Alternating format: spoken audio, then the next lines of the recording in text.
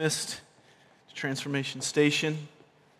My name is Kevin Sanders, church planting apprentice here at Redemption Hill, planting Redeeming Grace in Arlington, and just a joy to be a part of Redemption Hill and what God is doing in Medford and just greater Boston, and a joy to be here opening the Word and hearing what God has to say to us collectively this morning. Before we jump in, we're going to be in Psalm 46.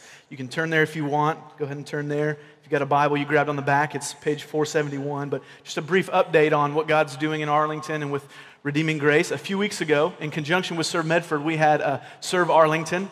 And so just a great week of people from our sending church in Atlanta, Georgia, and people from our core team serving the community in various different ways. We hosted a movie night as well on that Friday night and saw a ton of people, great turnout. We're able to have some great conversations, connecting with the community, even sharing the gospel. And then on the Sunday the 31st, we had our first preview service where we saw some people that we've been engaging with the gospel come, people who are either looking for a church or considering the claims of Christ. And so just to see what God did there was extremely encouraging. Just want to tell you that because I know you've been praying for us. And if you want to know more about Redeeming Grace and what we're about, you can see me afterwards. And there's also information on the table in the back. There's an interest packet about Redeeming Grace. And so continue to pray for us. We need God to continue to move in Arlington. And it's a part of the vision, really, that Redemption Hill has to see not just God move in this city, but in all of Boston. And that's going to take a lot of churches. So thank you for that. Psalm 46. Let me read God's word. We're going to pray again, and we're going to jump right in. Psalm 46, beginning in verse 1. God is our refuge and strength, a very present help in trouble. Therefore we will not fear, though the earth gives way, though the mountains be moved into the heart of the sea, though its waters roar and foam, though the mountains tremble at its swelling. There is a river whose streams make glad the city of God, the holy habitation of the Most High. God is in the midst of her, and she shall not be moved. God will help her when the morning dawns. The nations rage, the kingdoms totter. He utters his voice, the earth melts. The Lord of hosts is with us. The God of Jacob is our fortress. Come, behold the works of the Lord, how he has brought desolations on the earth, how he makes wars cease to the end of the earth.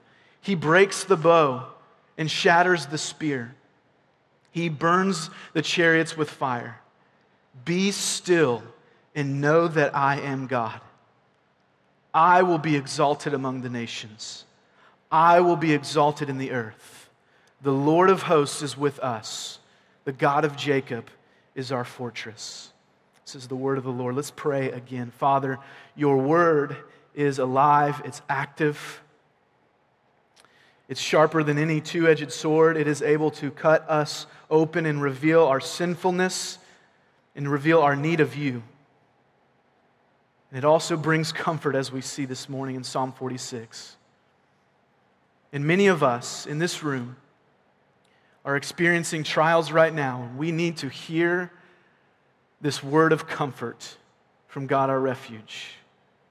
And all of us, if we're not in the midst of a difficult day, we are either coming out of one, in the middle of one, or we will again enter a season of difficulty. So would you show us from your word this morning that you are our refuge, you are victorious, and that in Jesus Christ you are ever present in the midst of any scenario that we face.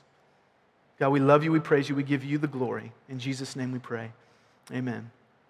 The year was 1527. A man named Martin Luther experienced one of the most trying years of his life. He was preaching in Germany one day, and he had a dizzy spell and passed out. A night soon after that, he had a friend come over and overcome with an intense ringing in his ear, another dizzy spell, no idea what's going on. He just fell out of his chair, grew cold, and thought he was going to die, and his friends thought he was dead as well. This started a season of just intense health difficulties for this pastor and theologian in Germany. He recovered from that, only to be overcome by a deep sense of depression. Martin Luther was known for taking a stand against corruption within the church about 10 years earlier in 1517, and this sort of propelled him to being a known theologian. But this was 10 years in the making, and he had threats against his life. He had now had friends who were very close to him turn against him in harsh criticism, and this propelled him into deep, deep depression. He also felt that he had a bit of a hand in the political turmoil of his country at the time in Germany. And that was overwhelming to him. Then in August of 1527, after all this has happened, the plague came to Wittenberg. And Luther and his family, they were committed to showing compassion to those in need, showing the compassion of Christ, which meant they were in the thick of helping the sick. And in the midst of that, Luther's son contracted the plague. And somehow, in the midst of all of this, the most trying year of Luther's life, he was able to sit down and meditate on Psalm 46. And after reflecting on the truths of God from this very psalm that we're looking at this morning, he wrote a hymn. And this hymn is probably one of the most popular hymns in the history of the church, a hymn entitled, "A Mighty Fortress is Our God." And in the midst of his difficult day, he looked to God's word and he found a refuge, and he wrote, the first line of this hymn says, "A mighty fortress is our God, a bulwark or a defense wall, never failing. Our helper, he amidst the flood of mortal ills prevailing." Have you ever had a season like that in your life? Maybe not that intense, like 1527 for Martin Luther, but a time of intense difficulty, maybe at work, or a relationship not going the way you expected, or things in the family. If we think about what David Butler preached last week, if there's regret in parenting, or there is the loss of a loved one, or there is cancer, or there is sickness, or there is just deep depression and you have no explanation for it. What do you do in those moments? How do you respond? This psalm is for you.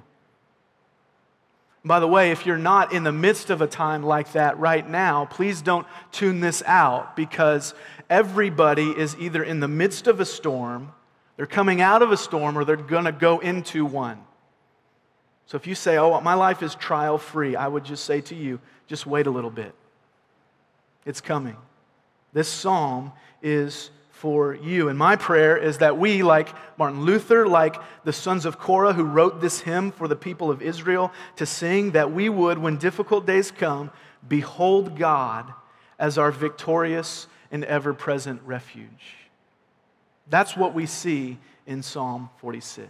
And so what I want to do this morning is spend the next few moments just pulling out 3 statements that we see about God in this psalm, and then see how the psalmist directs us in how to respond. This psalm actually gives us very clear application of what to do with these truths about God. And here's the first truth that we see.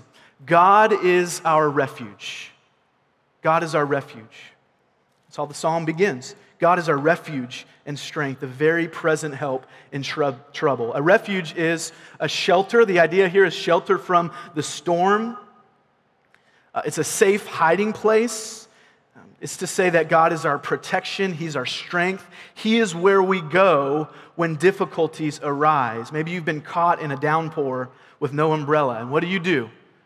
You either run to the car, or you run for cover, or or it's just water, so you're like, it's no big deal. But most of us, we hate rain. So when the downpour comes, we run and we find a refuge to cover us from the storm. God is this refuge in the midst of trial. So to say that God is our refuge and strength is to say that He is our safe place, that in Him we are hidden from harm even though we're in the midst of it. I was a youth pastor down in Georgia, and we took our senior high school students on a retreat, and this was at the end of their senior year, and it was a real kind of intense retreat focusing on, here's the focus on next area of life, and we went to a place in Toccoa, Georgia, up in the mountains in the middle of nowhere, North Georgia, and it was off season, so it's this huge camp, and there's only about 15 of us. We're the only campers there. So we decide one night during free time to play a game of sardines. Sardines is like reverse hide and go seek. So one person goes and hides, everybody else waits for 5 or so minutes, and then you go and you find that person. And if you find that person, you hide with them until you're packed into a small place like sardines. I think that's how they got the name. So we play this game, and Aubrey, who was the pastor's son, was going to hide. And he goes and he hides. And we wait and we start looking for him. And 10 minutes, no Aubrey. 20 minutes, 30 minutes, 40 minutes. After about an hour, I'm freaking out a little bit, like I lost the pastor's son, kind of freaking out. Like this is the end of my job. 2 hours later, no Aubrey. So we reconvene. I have my phone out. I'm dialing 911 to call and tell the Toccoa Police Department that I lost our pastor's son and that some mountain people from Toccoa might have taken him somewhere, I don't know. And out walks, 6'2", Aubrey Rucker. He says, "Hey guys." And to be honest, in that moment, I wanted to kill him. But we were like, "Dude, where were you? You had to have been moving around." He said, "Listen, let me show you where I hid." And he hid behind these curtains. He said, "You guys walked by me probably about 20 times. You touched the curtains all around me about 20 times. But he was so far back into this place with a curtain in front of him, there was no way we could find him." That's what a refuge is. That's what a hiding place is. In the midst of difficulty and struggle, you are surrounded by trials. You are surrounded by pain. You are surrounded by struggle.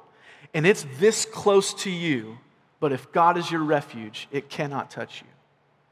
That's what it means to say that God is our refuge, our safe place. He is our protection. The psalmist goes on to give this scenario in which God is our refuge and strength. In verses 2 and 3, gives this imagery of the earth giving way, the mountains being moved to the heart of the sea, waters around us, mountains trembling before the swelling of difficulty. What is this referring to? Now, language like this in the Bible oftentimes is looking forward to the end of time, to the end of days, when God is going to come and judge, and the old world is going to pass away, and the new world is going to come. But also refers to natural disasters, earthquakes, floods. What the psalmist is doing here is saying, in the whole scheme of difficulty, God is our refuge. Whether it's natural disasters, whether it's the end, whether it is a sin struggle, whether it is a world crisis, whether it's who's going to lead our country, whether it's how will we be protected against terroristic attack, whether it is how will I overcome this sin that continually seems to beat me down, whether it's how will God work in this cancer that my loved one is experiencing. The whole scope of trials is included here. There is nothing outside of which God is not to be our refuge and strength. And so the answer to all of those questions is that we would find our refuge in God. And what does it mean, by the way? We've said this phrase, take refuge, a lot already. It means simply this, to trust and believe. To trust and believe. So to take refuge in God means to trust and believe that He is sovereign over it all. Sovereign means in control. It means He's the boss. It means that He is working in it even when you cannot understand it. It means that even if it's not immediately fixed like you want it to be, God has a purpose within it. It means that no matter what comes, you trust and believe that if you have believed in Christ, nothing can separate you from the grip of God. That's what it means to take refuge in Him. So the question we have to ask this morning is not this: will the storms or difficult days come? That's not a question we're asking. The answer to that question is yes. The question we need to ask and answer is this: when these storms come, when the battles rage on, where or who is our refuge? Where are you finding your strength? Do you try and build your own shelter in the storm? Do you try and say, you know what, I can suffer through this on my own? I'm big enough for this. Or do you grow bitter and ignore the truth of Scripture that God is a good God who is for you in Christ, that God is a refuge, and instead of taking refuge in God, you say, you know what, God, you brought this on, so I'm bailing? Or do you take refuge in Him? Do you trust and believe in Him? Why do you think this is so difficult for us to take refuge in God? The reason is because if we seek refuge, we have to admit weakness. And that's not really a popular character trait in our culture, right? Our heroes are strong people. We're fascinated with superheroes. Right? Every time you blink, there's a new superhero movie coming out. Why? Because we love the idea of the superhuman who's able to conquer everything, who is untouchable by things that affect us, right? None of us are waiting with excitement, anticipation for our favorite sports team to say, you know what? We're weak, we're tired, we can't do it, we forfeit. But in God's economy, listen, this is so important to this psalm, and this is so important to the truth of the Christian faith.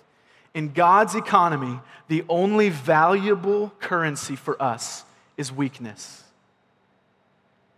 The only thing that God requires of us is that we recognize how desperately needy we are. And so if we can't admit our desperate need of intervention from God in the midst of trials or on an ongoing basis in every area of our life, if we can't say, God, we are weak and we need you, then we don't understand Christianity.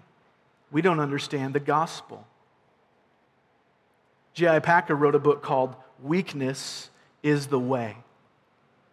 And he said this: the way of true spiritual strength leading to real fruitfulness in Christian life and service is the humble, self-distrustful way of consciously recognized weakness in spiritual things. In other words, the way of the Christian life is to recognize how desperately you and I need to take refuge in God. Paul puts it this way in 2 Corinthians chapter 12, verse 9 and 10. But he said to me, Jesus said to me, my grace is sufficient for you. My power is made perfect in weakness. Therefore, I will boast all the more gladly of my weakness, so that the power of Christ may rest upon me.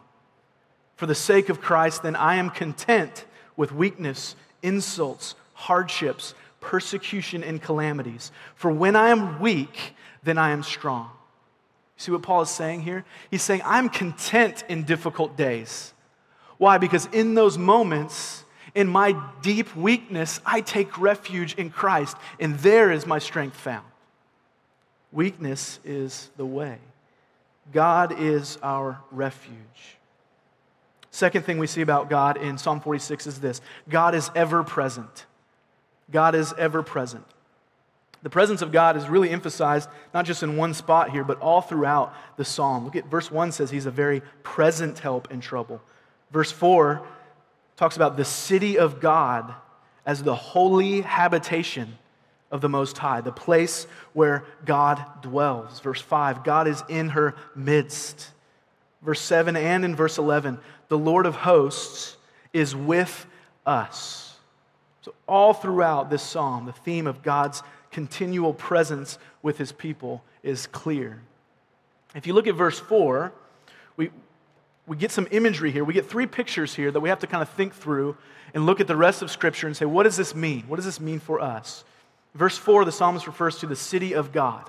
What's he talking about there? He's talking about Jerusalem. In fact, in 2 chapters later, Psalm 48, verse 8, the psalmist says that God will establish Jerusalem, the city of God, forever.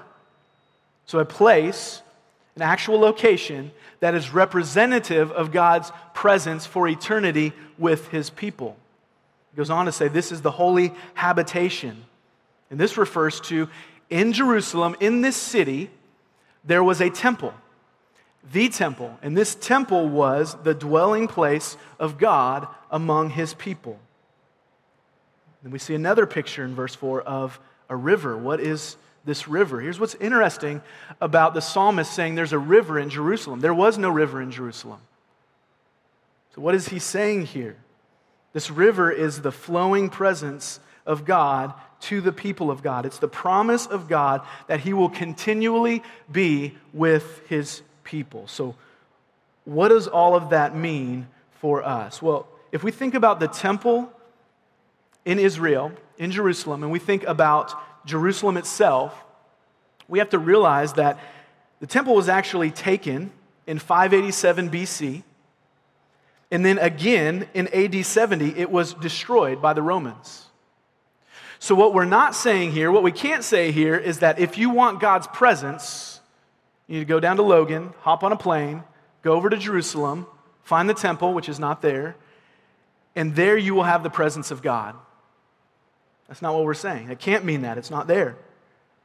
So what does this mean?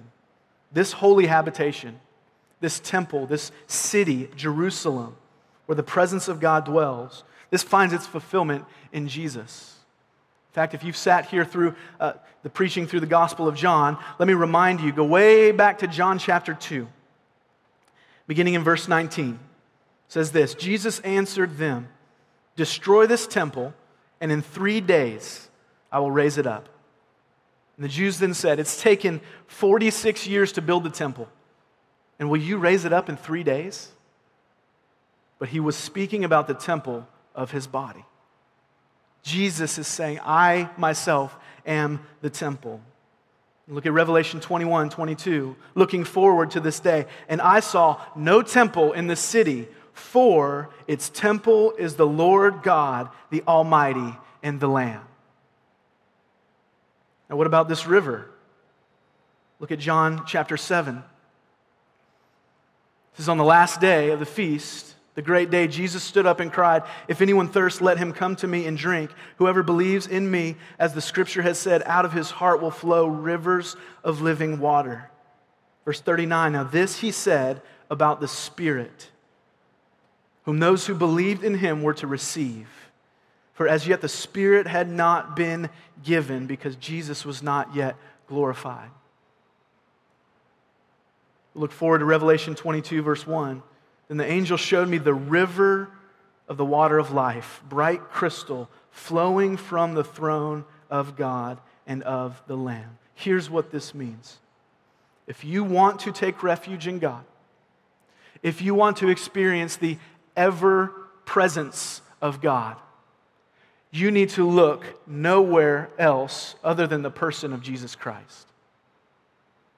The presence of God for us is not found in a building, it's not found in a city, it's found only in Jesus. So when we say take refuge, when we say here's what it means to experience the presence of God, what we're saying is trust in Christ and you will receive something that can never be taken away, and that is God's presence.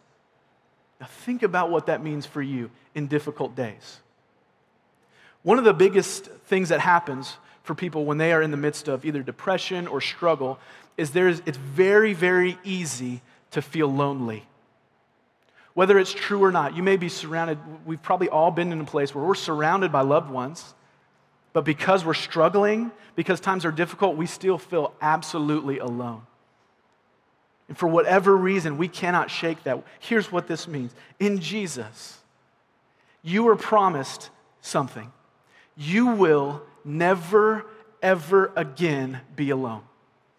No matter how alone you feel, and no matter what happens, the presence of God is always with His people. Think about the results of this. The presence of God casts out fear in the midst of those difficulties. We have 5 children, and they wake up sometimes in the middle of the night. It's an understatement. And sometimes it's because of a nightmare. And they're scared or they see a shadow. That's like a new thing in our house, is shadows are scary and nightlights cast shadows. And so they wake up, they come into the room, and they want to be consoled and they want to be comforted. And what do they want to hear? What do kids really want to hear in those moments? They want to hear, it's okay, Daddy's here. They want to be assured of your presence. They want to hear, it's okay, Mommy's right here. Nothing's going to happen to you. What we see here in God's Word is that because of Jesus, we are always promised the presence of God. We will never suffer alone. That means not only does that cast out fear in the midst of trial of what's going to happen to us or how this is going to end or what the result's going to be, it also brings joy. We can experience joy in the midst of trials. Psalm 16:11 says, "You make known to me the pathways of life. In your presence, God, there is fullness of joy, and at your right hand are pleasures forevermore." So the result of this ever-present God is that fear is cast out in the midst of trials, and that gladness and joy is possible for us. So God is our refuge. God is ever-present. And third, we see that God is victorious. God is victorious. Not only does He protect us as a refuge, promises presence, He also fights for His people. Look at verse 6 of Psalm 46. It says, "The nations rage and the kingdoms totter." The very next phrase contrasted. "He utters His voice and the earth melts." There are nations raging against the people of God. There are people who are opposed to God. There are people who are opposed to the nation of Israel. But God is the God of the universe. So all of their raging, all of their warring, all of their opposition of God can be dealt with a single word from the Creator of the universe. He utters His voice and the earth melts. Verse 8, He's brought desolation on the earth. He makes wars end. He breaks the bow. He shatters the spear. He burns the chariots with fire. There's a very clear application for us. It's an election year. Whenever there's an election year, there's this struggle for us to think that the right person in the right political office is going to fix everything. That is just absolutely not true. Not true. We also struggle with this sort of fear of surrounding nations. What's going to happen? Listen, all of those things are very, very important for us to consider, but we have to know that no matter how much the nations rage, no matter who is president, no matter who sits on the Supreme Court, that God is King of the universe, right? And that should bring comfort to us. God is victorious over all enemies and all opposition. This victory of God is an ongoing theme throughout the Old Testament. He delivered His people from slavery in Egypt in Exodus. He provided military victories for Joshua as they entered the Promised Land. He constantly warded off enemies and preserved His people. But all of those victories point to a victory over a greater battle that we experience. For those of you in here this morning who maybe are exploring Christianity, you're not really sure about who Jesus is, let me tell you something very, very important. Your greatest problem, your most difficult day is not here and now. Your most difficult day is coming when you stand before God in your own sinfulness and you give an account for how you've rebelled against Him. But here's the good news. God has provided victory not just over our difficulties, but more importantly, over our sin that separates us from Him. Colossians 2:13 and 15, "And you who were dead in your trespasses and the uncircumcision of your flesh, God made alive together with Him, having forgiven us all our trespasses by canceling the record of debt that stood against us with its legal demands." Listen to this. "This He set aside, nailing it to the cross. He disarmed the rulers and authorities and put them to open shame by triumphing over them in Him."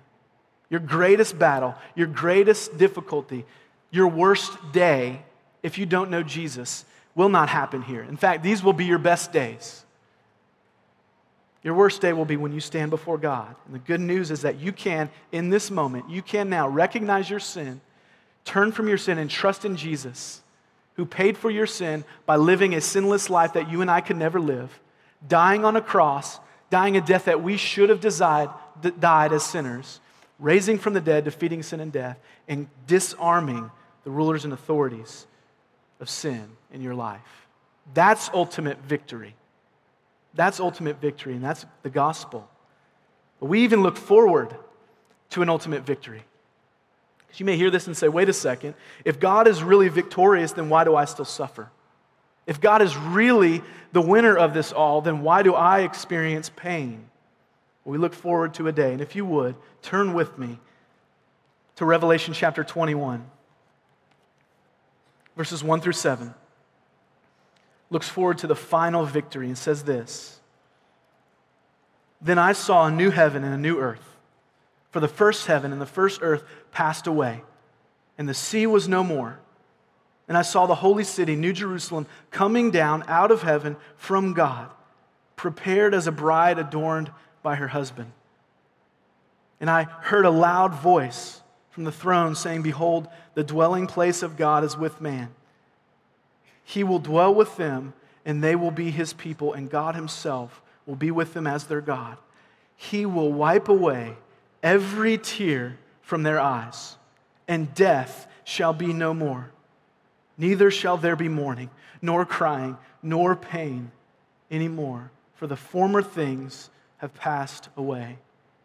And he who was seated on the throne said, Behold, I am making all things new. Also, he said, Write this down, for these words are trustworthy and true. And he said to me, It is done. I am the Alpha and the Omega, the beginning and the end. To the thirsty, I will give from the spring of water of life without payment.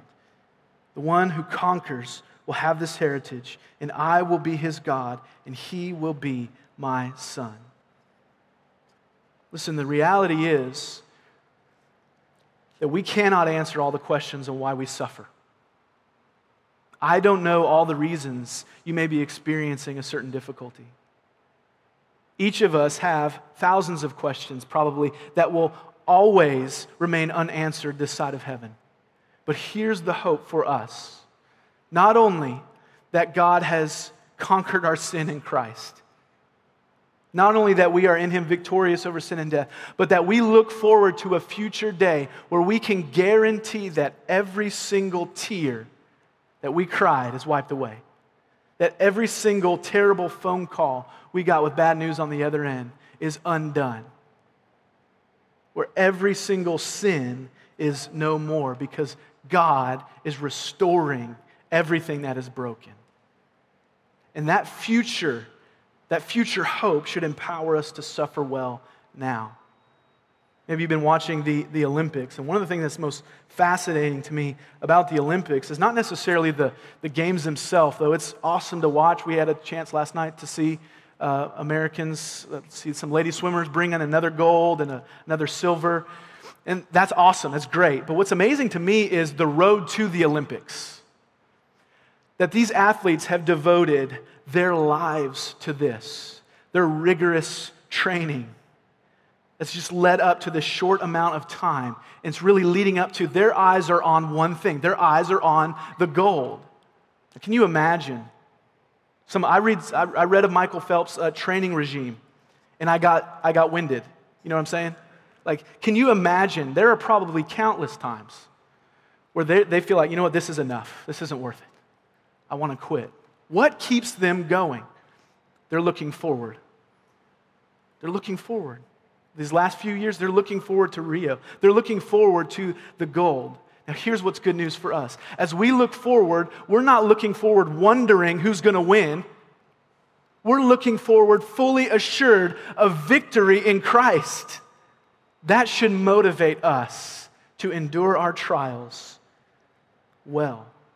That should give us hope in the midst of suffering now, even when we can't answer all of the questions. So these are the three characteristics that we see of God laid out before us. He's our refuge. He is victorious. He is ever present. But the psalm goes on to say, here's how we're to respond. I want to draw out three things in our response here. The first is this: simply behold. Look at verse 8. It says, come behold the works of the Lord. Some texts of Scripture are very clear on application and tell us something to do. This is not one of those texts. What the psalmist wants us to do here is believe, is to see who God is and to recognize who He is. To behold means to look and see, not just with physical eyes, but to perceive and understand, to recognize who God is in such a way that faith is excited in us by God's grace and that we cling to Him as our refuge and as our ever-present victory. Are you beholding God for who He is? One of the greatest struggles for us in the midst of trial is it reveals what we actually think about God. And so if we're going through life and when everything is great, God is great, and then when something happens, God, for some reason, is not so great anymore. And what that reveals about us is that we think that God should play on our terms. What do we need to do in that situation? When we say, God, how could you treat me this way? After all, I've been to church. After all, I've been giving. After all, I'm a pretty good person. I'm not like these people. What do we need to do in those situations? We need to behold God for who He actually is, who's an ever-present refuge, whether or not we're experiencing good times or difficulties. So behold God. Are you beholding God? And for the person who's not a Christian in here, to behold God means for the first time, look at the work of Christ, recognize your sin, turn from your sin and trust in Him, and behold Him for the first time. To repent, which means to turn from your sin and look to Jesus in faith. That's what it means for you to behold God. I'd encourage you to do that now. Brothers and sisters in Christ, what does it mean for us? It means we need to behold Christ anew, afresh. We need to look to Him and see who He truly is in His Word. We need to look to Him as our victory and as our refuge. Now, practically, I would encourage you, if you're in the midst of these trials, spend some prolonged time in prayer, seeking God in prayer, seeking God in His Word. I would encourage you to not be alone. Commit to a Christian community. So when you are in those moments where you are wondering where God is in all of this, you can have brothers and sisters in Christ come alongside you, pray for you, and remind you that God is your refuge, that He is victorious, that He is ever present. But we need to behold God. Second thing we see here is in verse 10. How are we to respond? Be still and know that I am God. We like to fix things when they're broken. So when a trial comes, our first thought tends to be, how do I get out of this? What's the quickest way I can get out of this? How can I fix this? Now listen, practically there are things we can do to get ourselves out of sticky situations. But let me submit this to you. Do you realize that God has a purpose for every trial? And so maybe, instead of focusing so much on how you can get out of the season you're in, what God wants you to do is just to be still and know Him and explore maybe the reasons why God has you in this trial in the first place. So instead of being anxious and trying to fix everything, be still and know Him. Or another translation of this is cease striving and know Him. Philippians 4, 6, and 7, a verse that has meant so much to me in difficult times. Do not be anxious for anything, but in everything, with prayer and supplication, in all thanksgiving, let your requests be made known to God, and the peace of God, which surpasses all understanding, will guard your hearts and minds in Christ Jesus. Notice what the Scripture doesn't say. The Scripture doesn't say, behold Him, be still and know Him, pray to Him in the midst of trial, and then God will fix everything. It's not what the Scripture says. Instead, it says, behold, be still and know. Commit your way to Him, pray to Him, and He will give you peace to endure the trial. So behold, be still. And lastly, this is implied. This is implied in our text here. Be on mission. Behold, be still, and be on mission. You say, wait a second. We've been talking about suffering. We've been talking about enduring trials. Now, why are we talking about mission? And by mission, what we mean is as Christians displaying who God is and what Christ has done to the world around us with our words and our deeds. How does that fit into all this? Look what the text says. God will be exalted among the nations. He will be exalted among the earth. How does he do that? How did he do that with Israel? He took a people and he transformed them, so much so that the world around took notice. How does he do that for us in the midst of our trials? Listen, when you and I experience difficulties, and in the midst of those trials, we don't do that in a vacuum. We do it before a watching world. So when you experience your difficult day, do you realize that your neighbor is watching? Do you realize that your coworker is watching? Do you realize that your family member is watching? Do you realize the world is watching us as the church, how we experience difficulties? And if we suffer well, and in the midst of those trials, do what the world doesn't do, and we take joy in Christ, and we take refuge in Him, and we give glory to Him, the world takes notice, and we bear witness to our God. It's mission. Our desire should be to display God to a watching world. So think back about Martin Luther and ask yourself this question. You may not be a hymn writer, but in that trial, what kind of song would your suffering write? In the midst of that difficult day, what would your hymn say to the world who's watching? Would it declare to the world that God is a mighty fortress, that He's a refuge, that He's ever present with us in Christ? Would it declare to a world that, listen, you will experience pain and suffering, but in Jesus, you'll have eternal life? Is that what your song will say? Or will it say that God is not really big enough to conquer my trials? How you suffer, how you and I experience difficult days is displayed to a watching world around us. This is why the presence of God is so important. Psalm 46 ends with this. The Lord of hosts is with us. The God of Jacob is our fortress. When we fast forward to the New Testament, we see the end of Jesus' ministry. And Jesus ends the Great Commission, where He tells His disciples to go and make disciples. He ends it with this, Matthew 28:11. Behold, I am with you always to the end of the age. The presence of God not only helps us endure our trials, is with us in trials, but empowers us to suffer well before a watching world. What will our song be? So let's, by the grace of God, together behold God as our victorious and ever-present refuge. Let's pray.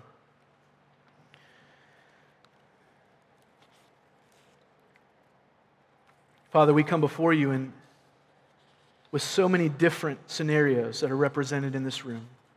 So many different backgrounds. Some of us are in the midst of a difficult day, difficult season of life. Some of us, things are going extremely well by your grace. Some of us, we've never trusted in you.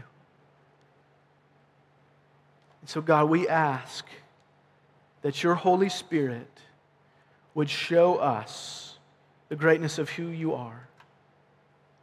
That we would truly and genuinely behold your works. That we would know that we cannot find refuge that lasts, refuge that is eternal in anywhere other than the person and work of Jesus Christ. Father, I pray for those who may be despairing in their lives right now, sunk in deep depression, wondering how they will get out. Would you, in this moment, comfort them with the truth of your word? Would you call them to trust in you? And God, I pray for Redemption Hill as a church to be a community that surrounds one another in difficult days, that suffers well before a watching world, and that bears witness to Jesus in those moments. We pray all these things in the name of Christ for your glory. Amen.